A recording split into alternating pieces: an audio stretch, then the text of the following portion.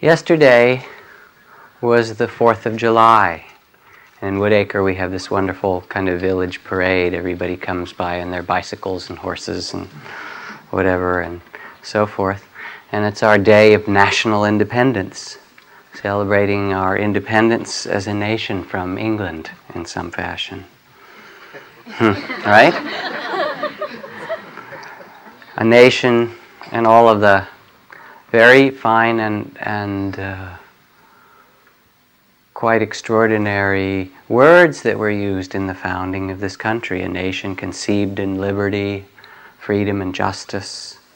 Or as Lincoln talked about, devoted to the proposition that all men and women, we hope, are created equal. Really quite extraordinary concepts for organizing a society. Liberty, justice, freedom. And it comes around once a year to celebrate that kind of independence. And then the question is, what does independence mean for us? So tonight I want to do a Dharma talk that is a bit unconventional and therefore perhaps a little bit uncomfortable. It will be a somewhat political Dharma talk, which you may or may not like. They say that if, in the old country, they say that if a master doesn't annoy the disciples and have them want him thrown out of town periodically, he's not doing his, or she's not doing her job correctly. So, but the question coming from this celebration of Independence Day yesterday is a very central one to life. What is independence and what is freedom? Is freedom the freedom from some other nation telling you what to do, from Britain, England? Or is freedom to be free of your parents when you grow up? Some of us thought that at a certain stage and then found out not many years later that we were them. You know, there you are raising your children and all of a sudden the words of your father or mother are coming out of your own mouth, right? And even after they die, there you are. You're still stuck with them. They're still your parents. You know what I mean? So what does it mean to be free? Is it free from the influence of other people? Or freedom from difficulty and pain? Or freedom from loss and sorrow, so we don't have any in our life? Or maybe it's the freedom in this country to import and export what we like, you know, and to sell the most weapons ever sold on the face of the earth each year coming from this country to other countries. 57% of the value of killing machines in arms sales this last couple of years comes from our industry that exports it all around the world, including to the Middle East, where we said in that war we shouldn't do that anymore, but yet have sold more weapons to the Middle East since the Kuwait-Iraq war than any time before. Is that freedom? Independence? We are horrified by Bosnia when we look at it. Or by Northern Ireland. How could the Protestants and Catholics do that when our Protestants and Catholics are more or less civil to one another or get along? I mean, why are they making such a big fuss about it?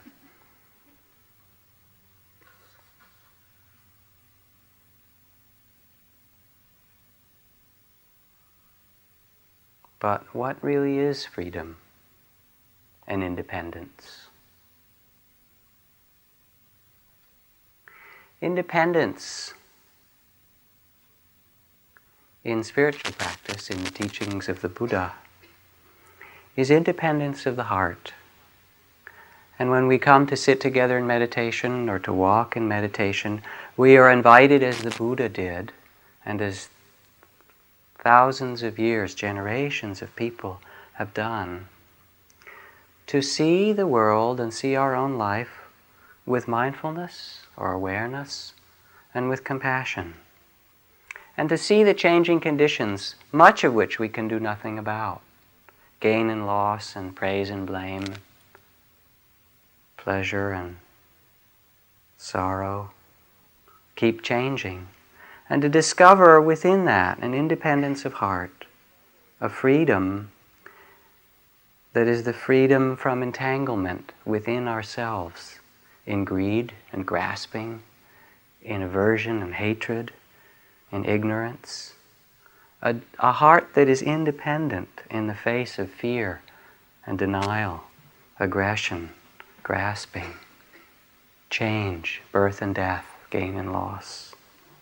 That's the freedom that's offered in spiritual life, and it's a very powerful form of freedom, because it's the freedom that is found in the midst of all the changing conditions of the world.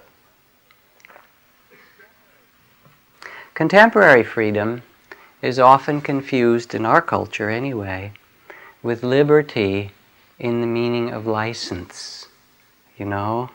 Like you get a license at age 16 to drive and then you can go anywhere you want. That kind of license. The license to buy what you want. To drink the kind of beer that you would like. You know, that's American freedom. We don't have just state beer of some kind or other, but we have imported beer from around the world and many other kinds.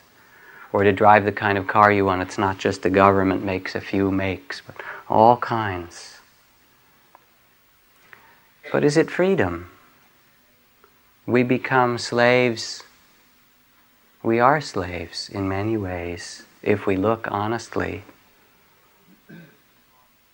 Slaves caught in the myths of consumerism, or comfort, or pleasure, or security, retirement, convenience. Security, we spend as a nation $50 billion a year on various means for security in our society. Security, devices and security, things to keep us secure. $50 billion a year.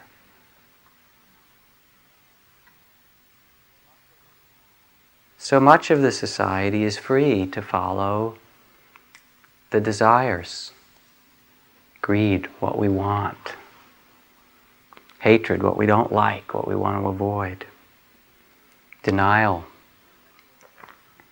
And when we are slaves, caught in grasping, denial, aversion, delusion, most fundamentally we don't acknowledge how much pain they cause us, how much fear they cause us.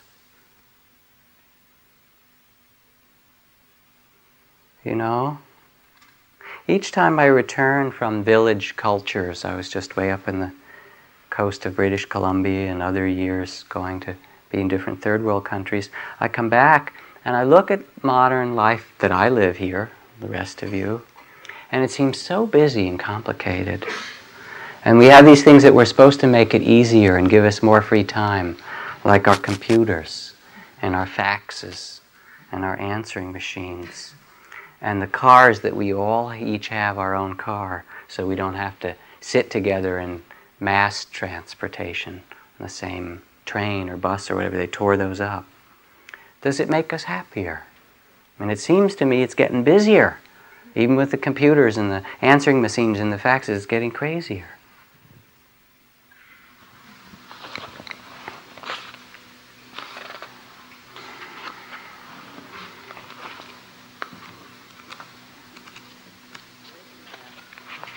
A rich man from the north was upset to find a southern fisherman lying lazily beside his boat, smoking a pipe. "Why aren't you fishing?" said this industrialist. "Because I've caught enough fish for the day," said the fisherman. "Why don't you catch some more?" "What would I do with it?" "You could earn money," was the reply. "More. With that, you could have the motor fixed on your boat, go to deeper waters, catch more fish. Then you'd make enough to buy nylon nets, bring you more fish, more money. Soon you'd have enough to buy 2 boats, 3, a whole fleet. Then you'd be a rich man like me. And then what would I do? Then you could really enjoy life. Maybe you could go fishing or something else in your life.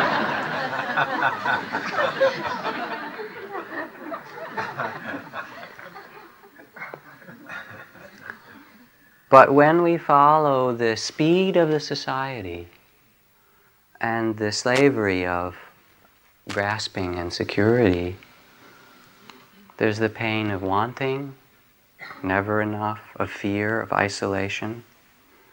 And we live in a culture that has a tremendous isolation compared to most cultures, where people live and they know their neighbors, and the shaman on the block, and the healer, and the carpenter, and the aunts and uncles, and people still connected.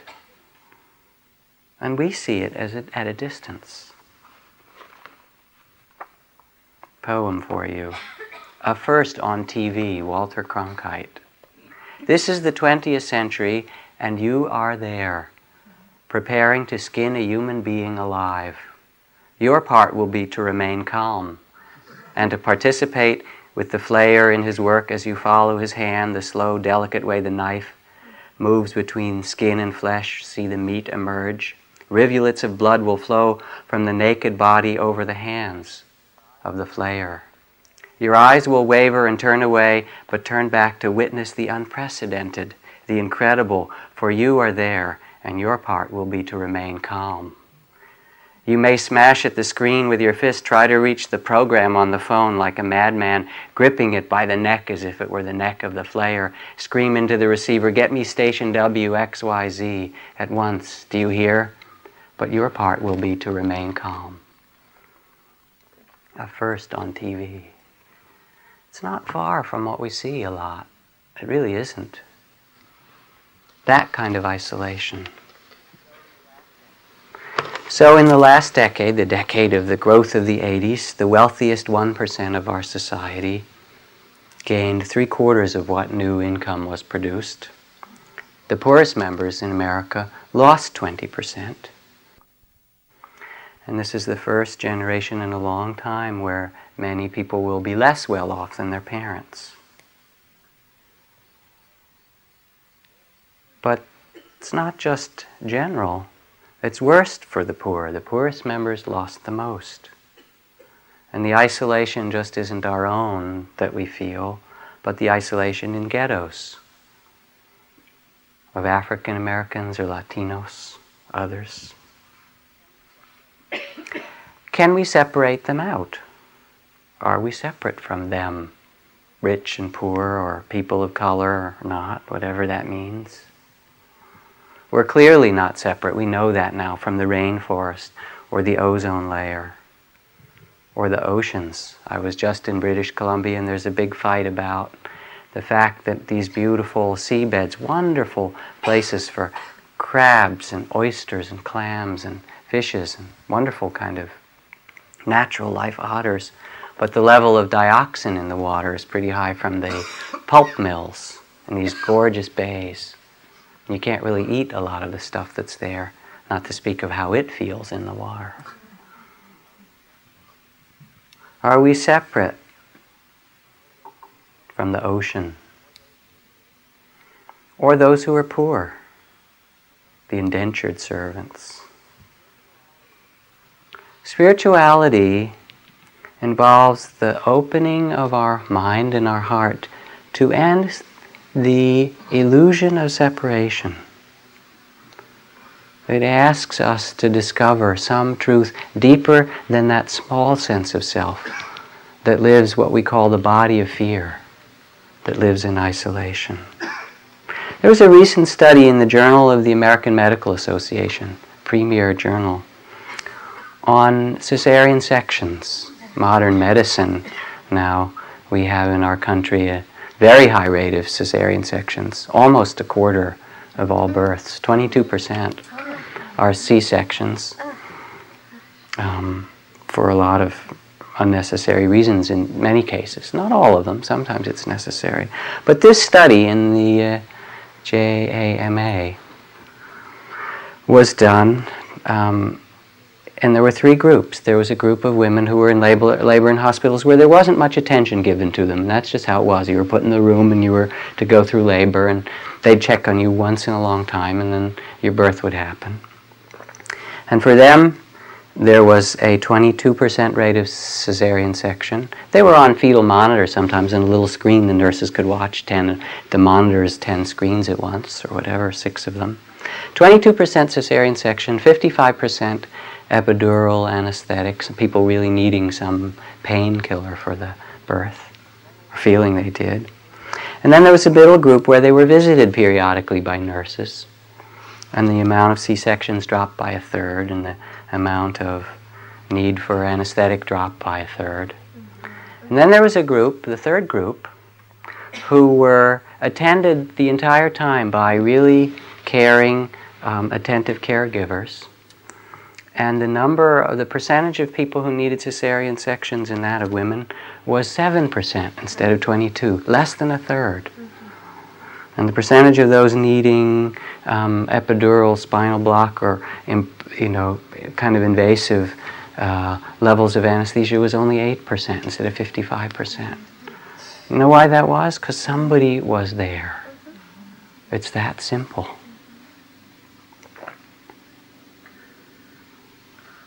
In Buddhism, there is the archetype of the bodhisattva, the being, the Buddha within us that cares for life. As Zen Master Dogen said, to be enlightened is to become intimate, to be intimate with all things.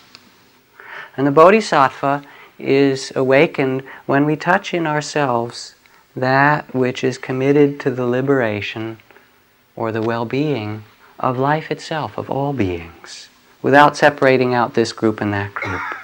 Beings are numberless. The bodhisattva vow traditionally goes, I vow to awaken with them all together, to liberate them all. As long as one being is not free, I am not free.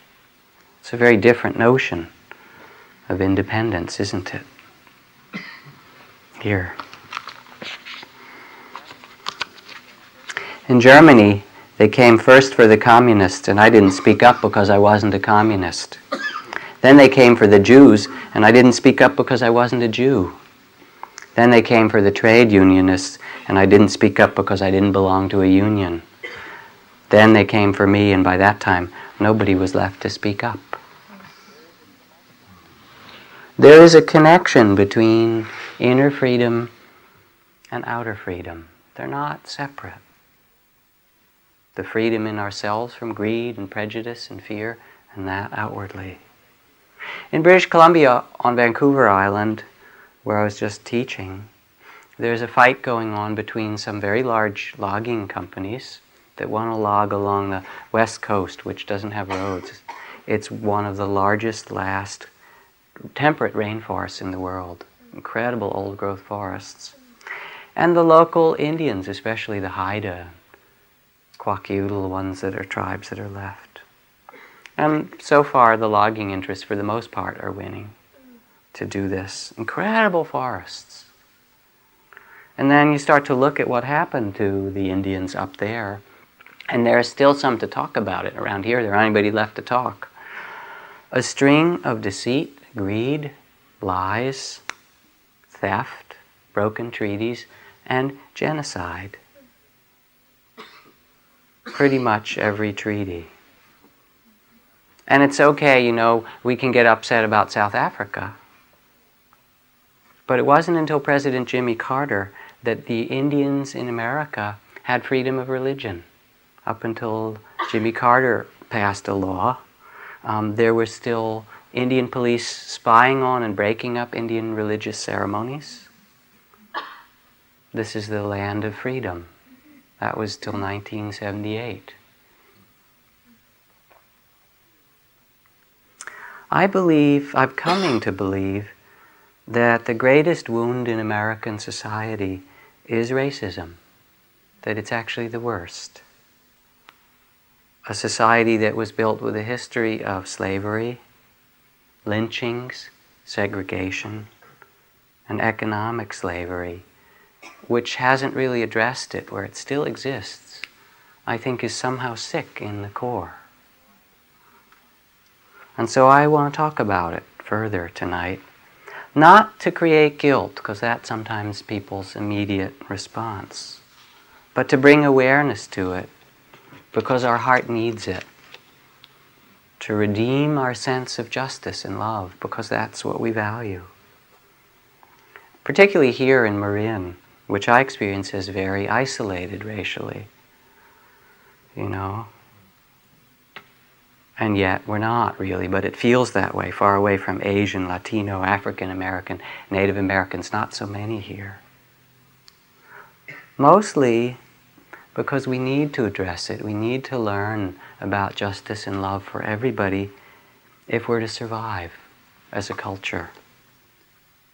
We need to find the beauty in every being, or we won't make it as a culture in this world.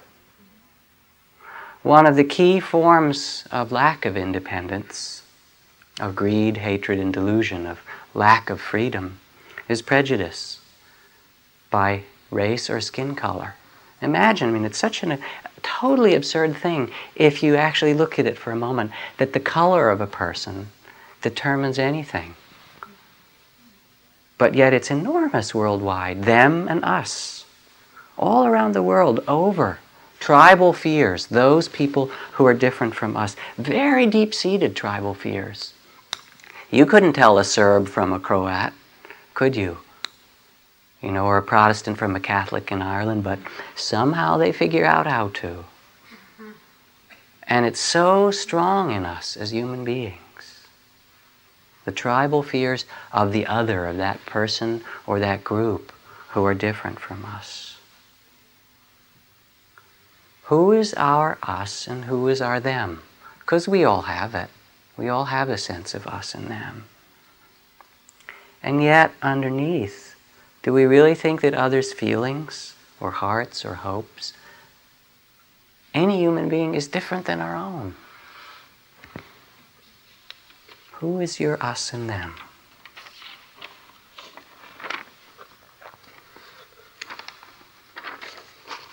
In the 17th, 18th, 19th century, the first few hundred years and more of this particular country, we imported, over the time, 15 million slaves.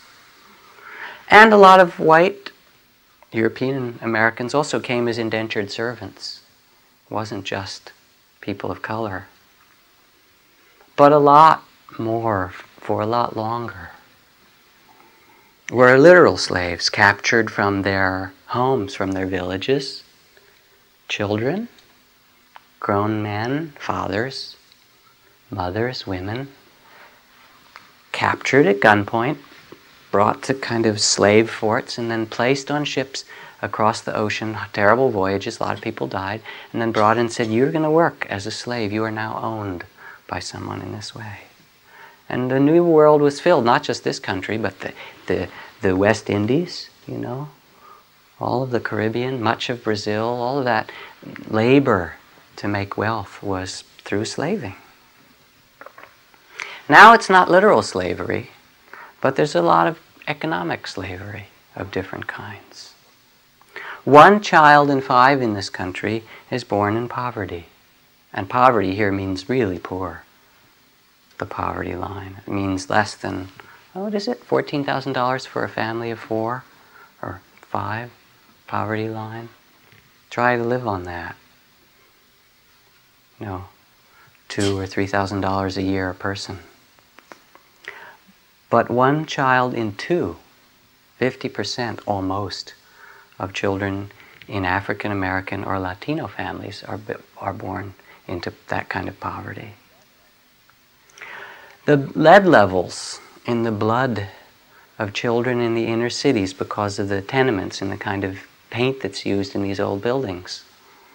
In 40% of the children, the lead levels are at distressing levels, which means it doesn't take much lead in a child's bloodstream.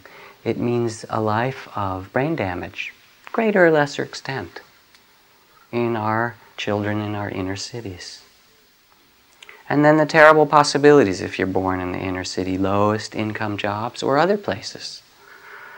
Very poor health care, terrible schools, TV to raise you with ads of white people showing all kinds of fancy goods, and really a shame about yourself, the shame of your own race or color, because you're not portrayed there.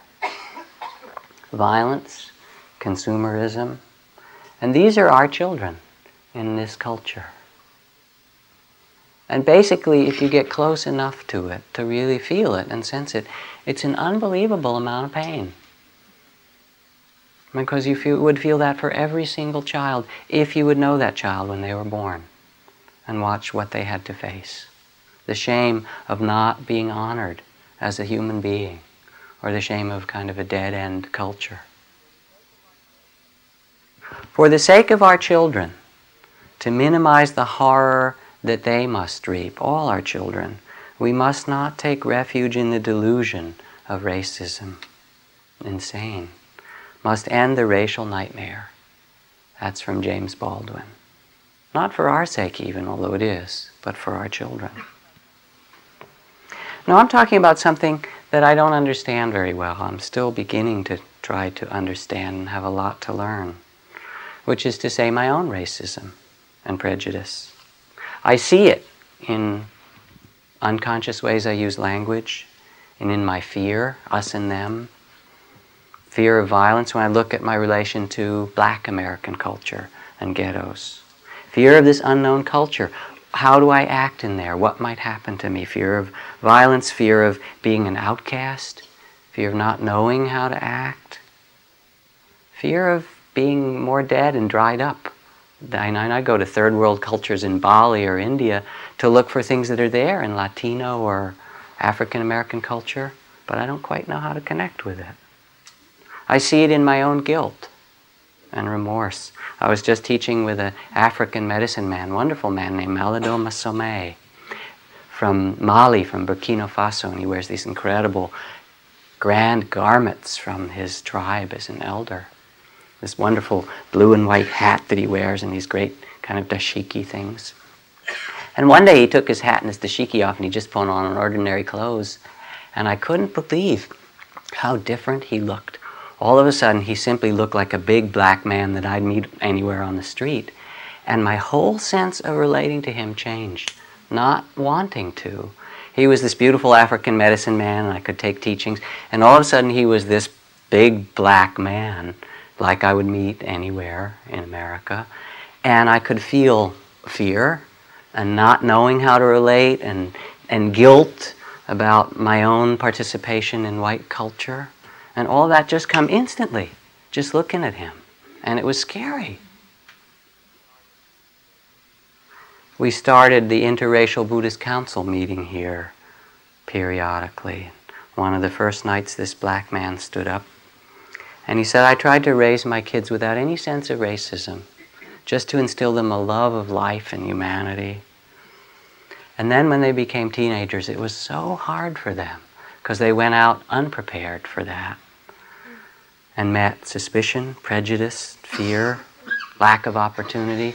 He said, and you watch beautiful children meet that in the world around them. He said it was so difficult. I mean, when you look at the innocence of children and the potential anyway, and you watch when they lose it, it's a very difficult process. But imagine that if it were your own children. And then I look at myself and I think, now suppose my daughter, the old question, my daughter decides, I'm going to marry this African American man. And again I say, well, wait a second. Not out of lack of appreciation, but what would that do to her life? And how would I be related to that culture? I don't know. So we sit with the horror of the Serbs and the Croats, or the Armenians and the Azerbaijanis, or the Vietnamese and the Cambodians, or the neo-Nazis in Germany. Yet in this culture, the majority of African American men under 35, teenagers, 20s, 30s, are in some way connected to our criminal justice system. On parole or in jail, the majority. Maybe doing penance for us. This is a letter written by Gary Zukav, who's a teacher and philosopher working in San Quentin, Dear soul brothers, I think of you often and I miss you. This was written right after the LA riots. I've been watching the scene in LA with many of the same feelings that you write to me. Maybe this would be a good topic to discuss when we're together from the point of view of the spirit. I've been watching the actors involved, Rodney King, Reginald Denny, the police, the rioters. The most remarkable aspect of this drama for me was Rodney King's talk on TV. Isn't remarkable the journey that his life has taken through a terrible and humiliating beating in order to be able to give a message of love, reconciliation, and healing to the entire world with an authority that not one human being can deny him. Can you imagine the impact that would result if Reginald Denny joined Rodney in asking the human family to live together with kindness? The same thing is possible for you. Can you appreciate that in San Quentin you are living in one of the most intense environments of fear and separation on this earth? And that it may be exactly this environment that brings you the intimate knowledge of what needs to be changed, the inner understanding and the authority to live and act and speak of love in a world that needs it so much. Is that possible for you to see as well? So maybe there's some penance being done for us all, because it's not. It's not just about crime. Now it's very confusing, because one could say, as I have, I'm not actively a racist, but there's something kind of passive allowance of it, like the Nazi trains that go by it that people didn't speak about, and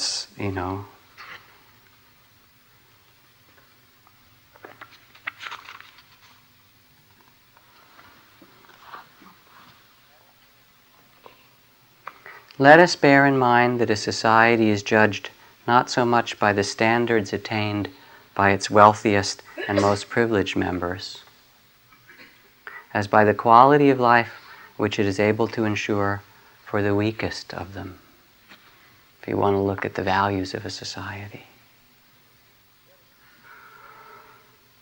Yet it's kind of confusing. I mean, I sit here and I was one of the teachers in this day for people of color. And it's funny because I'm a Jewish man, Jewish American. I'm a tribal person from the Middle East. If I were a Palestinian from the same place, I would probably be considered a person of color. But as a Jewish person, it's more complicated, even though there were pogroms and killing of Jews in the 12th century, in the 13th, and the 15th, and the 16th, expulsion from Spain and Portugal. And my great-grandmother told about her parents, the pogroms in Russia and Eastern Europe that she knew about, and the Holocaust in Germany. And so I find both in myself, that here I am part of a privileged group in one way, and yet part of a group that has been killed and received some of the most horrific kinds of treatment of any group in the West. Each of us has that. We are each victim and persecutor. The first night we had for the Interracial Buddhist Council, a Buddhist monk from the East Bay, from Richmond, who is an African-American man, came over. Suhito Dharma, who runs an AIDS hospice. And he said just the other day he wears his robes, and in wearing robes he kind of looks like he could be a very dark Indian or Sri Lankan man. He said, I was walking down the street the other day in Richmond. He said, and this black man said to me, he said, why don't you go back to India where you come from? My head shaved, wearing these robes. He said, and I turned to him and he said, I'm from Louisiana. Where are you from, brother? He said, maybe we should both go back to Africa where we're from. And he said, then I struck up a conversation. The guy couldn't believe that I wasn't this Indian man. And I invited him to come over to the temple and talk to me and sit with the brothers who have AIDS. Very important moment. But also, there isn't some part of our life or society that's free. from racism. There's black racism and Native American racism and white racism. We all share it. We have it in ourselves. The Buddha's teaching offers a radical kind of freedom, both political and universal.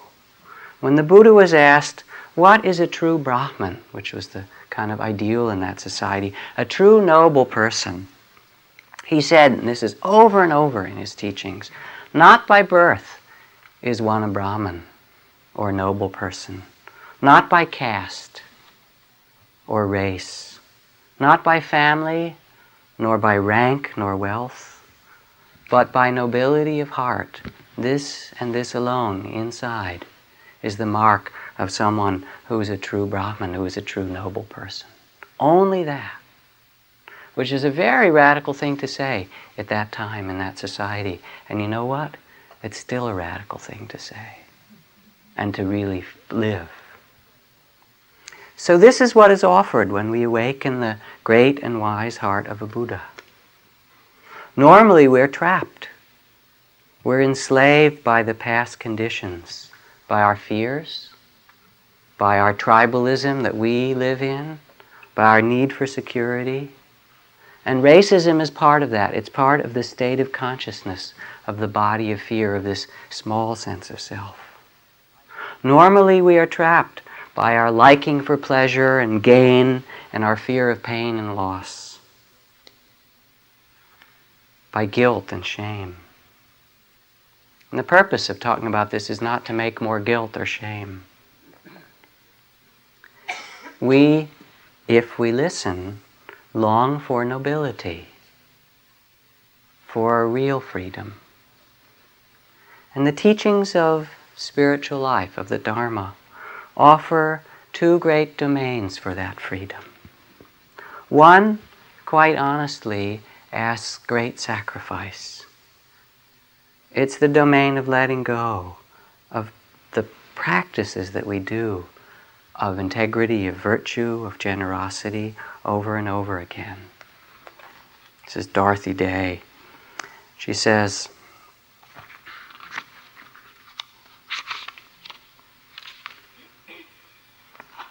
where are we? Oh. As you come to know the seriousness of our situation, the war, the poverty in the world, the racism, you'll come to realize that it's not going to be changed just by words or demonstrations or money. It's a question of living your life in drastically different ways. It's a question of risking your life.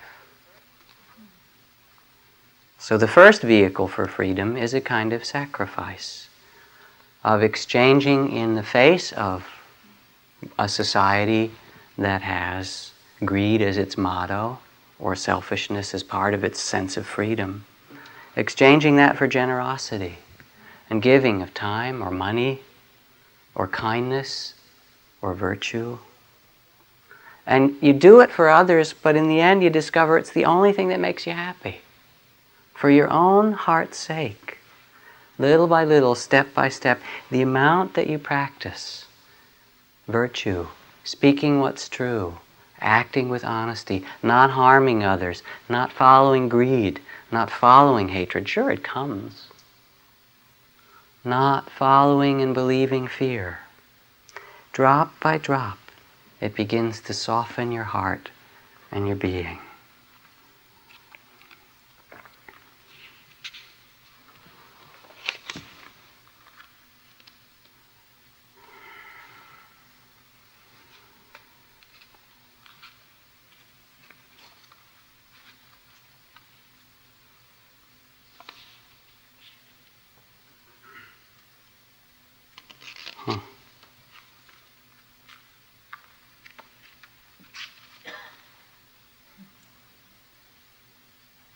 There's an old story from the Tales of the Desert Fathers of how the changing of the heart can never happen by force, but really happens like water dripping on stone, a little bit at a time, a moment of our care, a moment of our attention, one after another.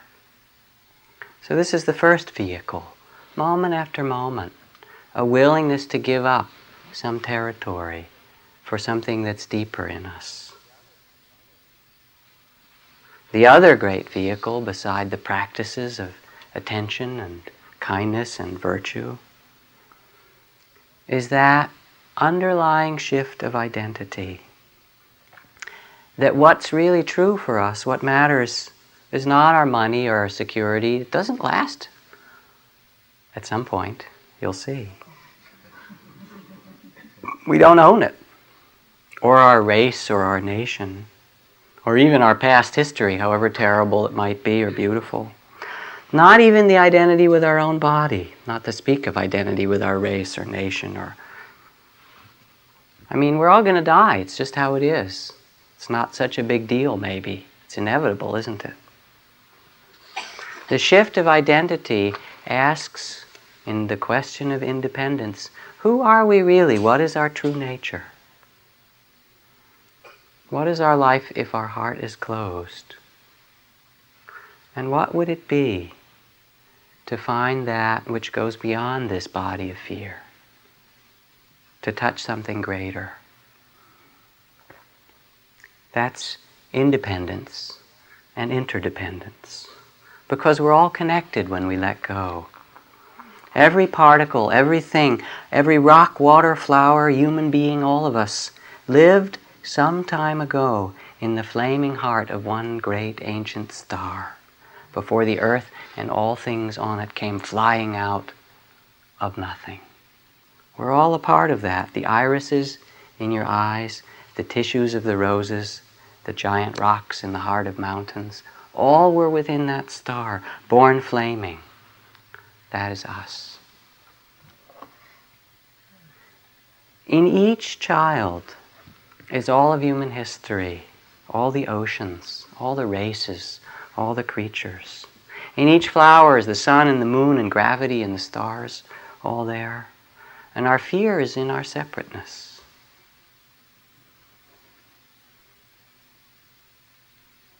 So the second offering is to sense, just as we sit still or walk, to really listen and sense those boundaries. That body is not who we are. As the Buddha said, sons and daughters of good families, in liberation, in freedom, there is no inner and no outer. So whether it's vision quests or meditation retreats or prayer of the heart or the service that you give, if you enter into the life of the Spirit, you come to listen and hear the true connection of all beings, the freedom in all beings. And the freedom that's true is the infinite freedom of the heart. We can't change many conditions in our life. But we can find that when we sit and honor it, and then get up and extend it.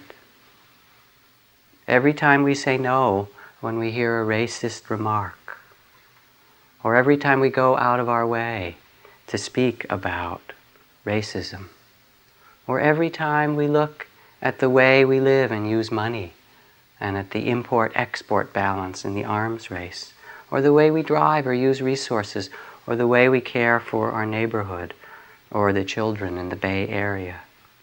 Every time we act and speak honoring the beauty of every single person, we step out of that small body of fear into a place of freedom that doesn't matter so much when we die. We live from that great heart of a Buddha. Even in the midst of fear, denial, and greed around us, not saying that we're going to make some perfect society, but we can perfect our heart and offer that. And it's a wonderful thing to do.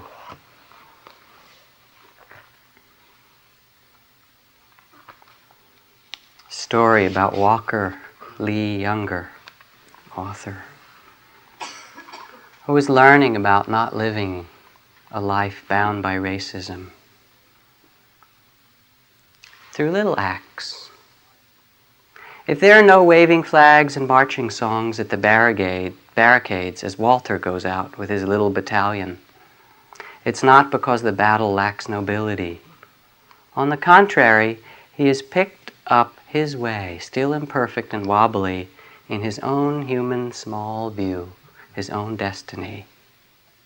Each time we do this, we and he become, in spite of those who are too intrigued with despair and hatred to see it, King Oedipus, who refuses to tear out his eyes, but looks, attacking the oracle himself. He's that last Jewish patriot manning his rifle at Warsaw. He's the young girl who swam into sharks to save a friend just last summer. He's Anne Frank, still believing in people. He's the school children heroes of Little Rock. He's Michelangelo creating David and Beethoven bursting forth with the Ninth Symphony. He's all those things because he has finally reached out in his tiny moment and caught that sweet essence which is human dignity, and it shines like the old star-touched dream that is in his eyes and in all our eyes when we let it. So sit, please, for a minute.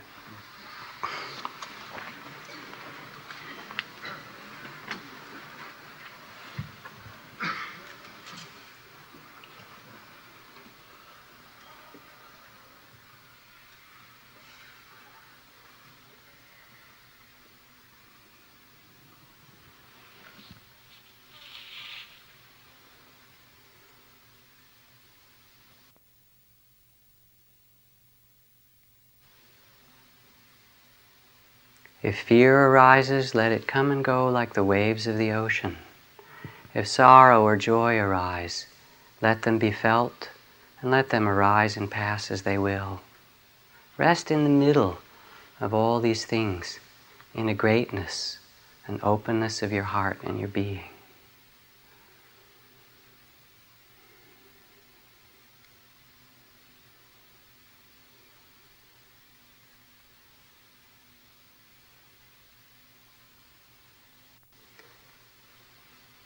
A true noble person, says the Buddha, is not noble by birth or rank, by wealth or family, by caste or community, but by goodness, by nobility of heart. We each can awaken that and bring that as a gift into the world around us.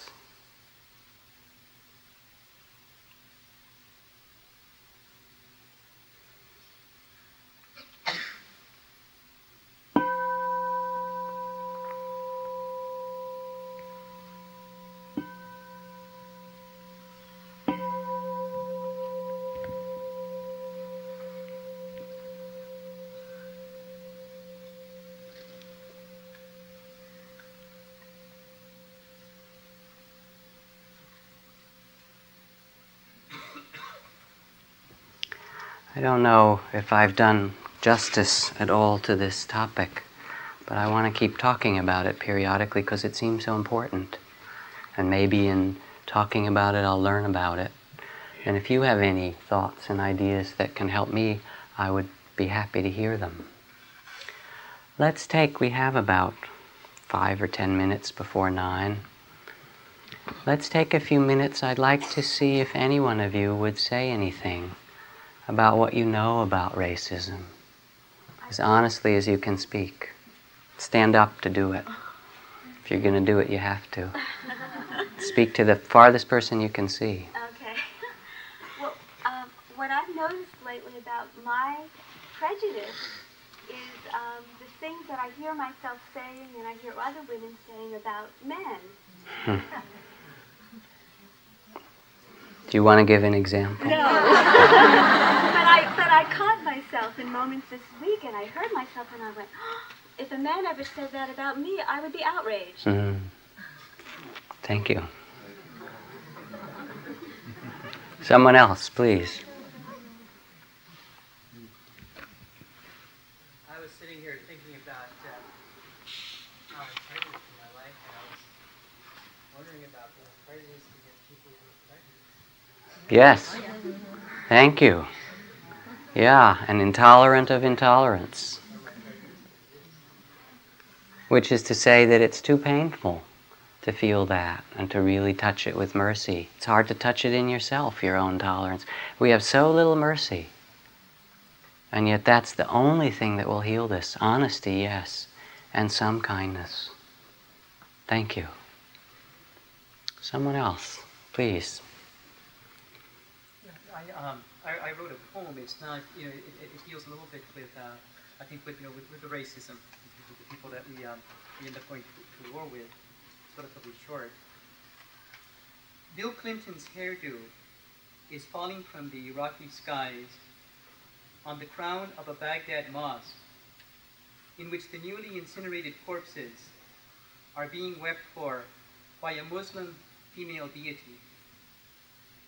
Hillary is volunteering to pick up every last strand of the beloved's hair with a silver platter shaped like Ross Perot's radioactive crew cut. Bob Dole is combing with his tenderest part the long, shiny black hair of a gay Arab man in the U.S. military that he secretly loves.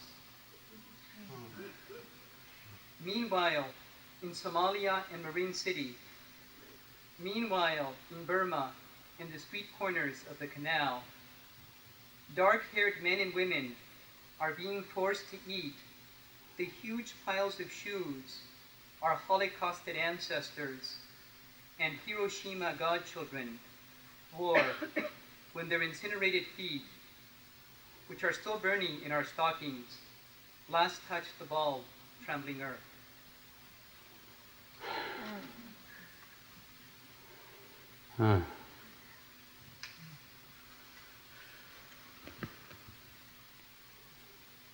Thank you.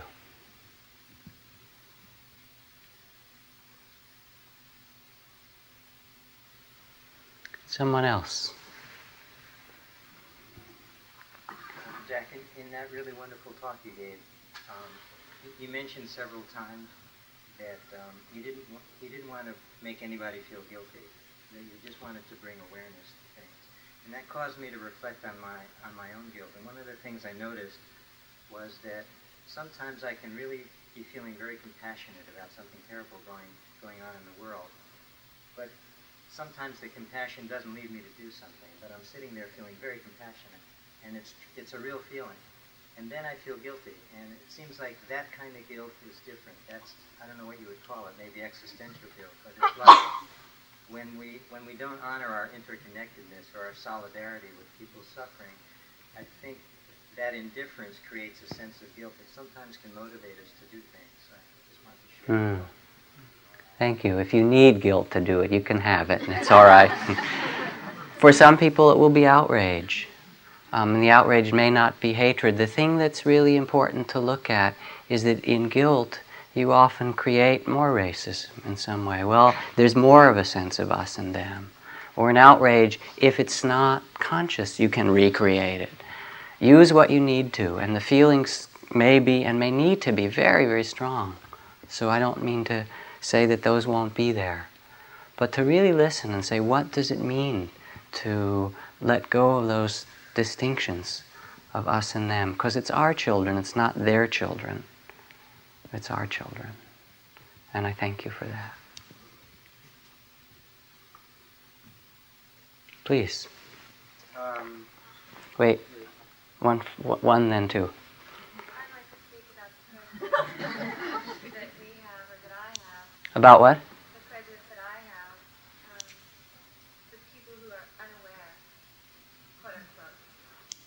And a friend of mine was talking this morning about how all is perfect. And that's all I'd like to say. A friend of yours was talking this morning about? About how everything is perfect. We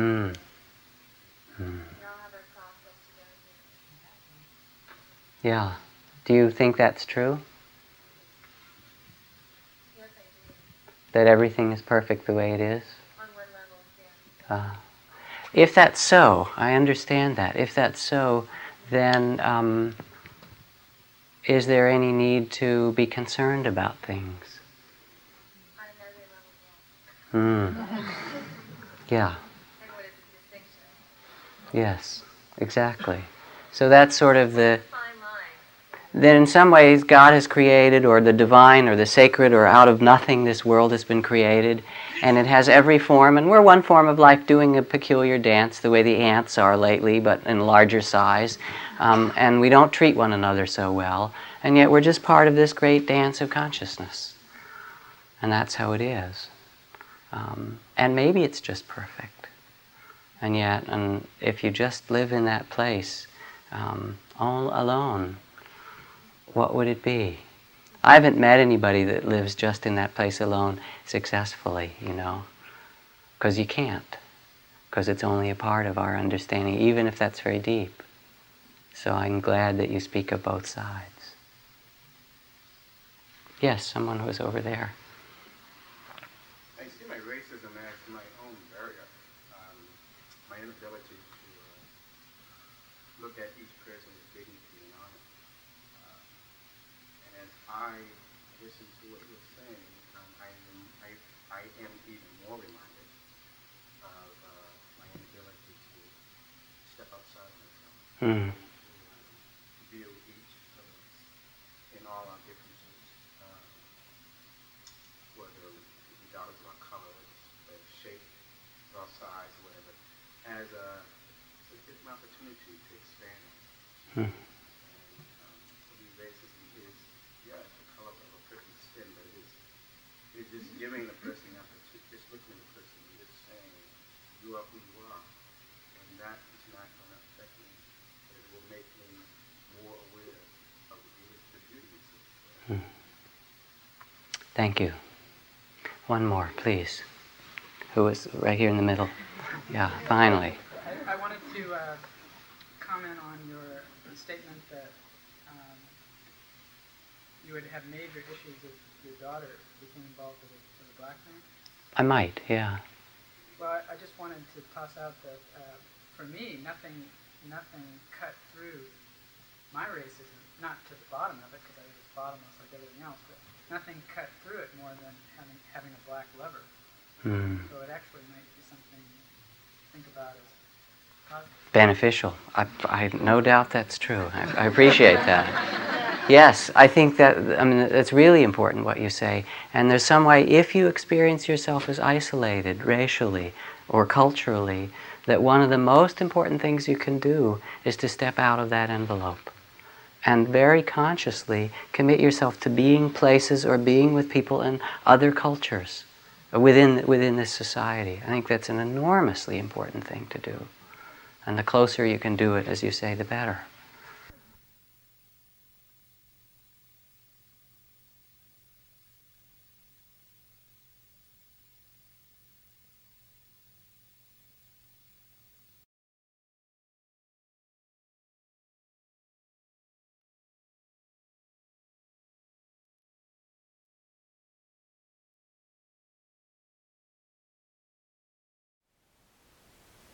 Thank you for listening.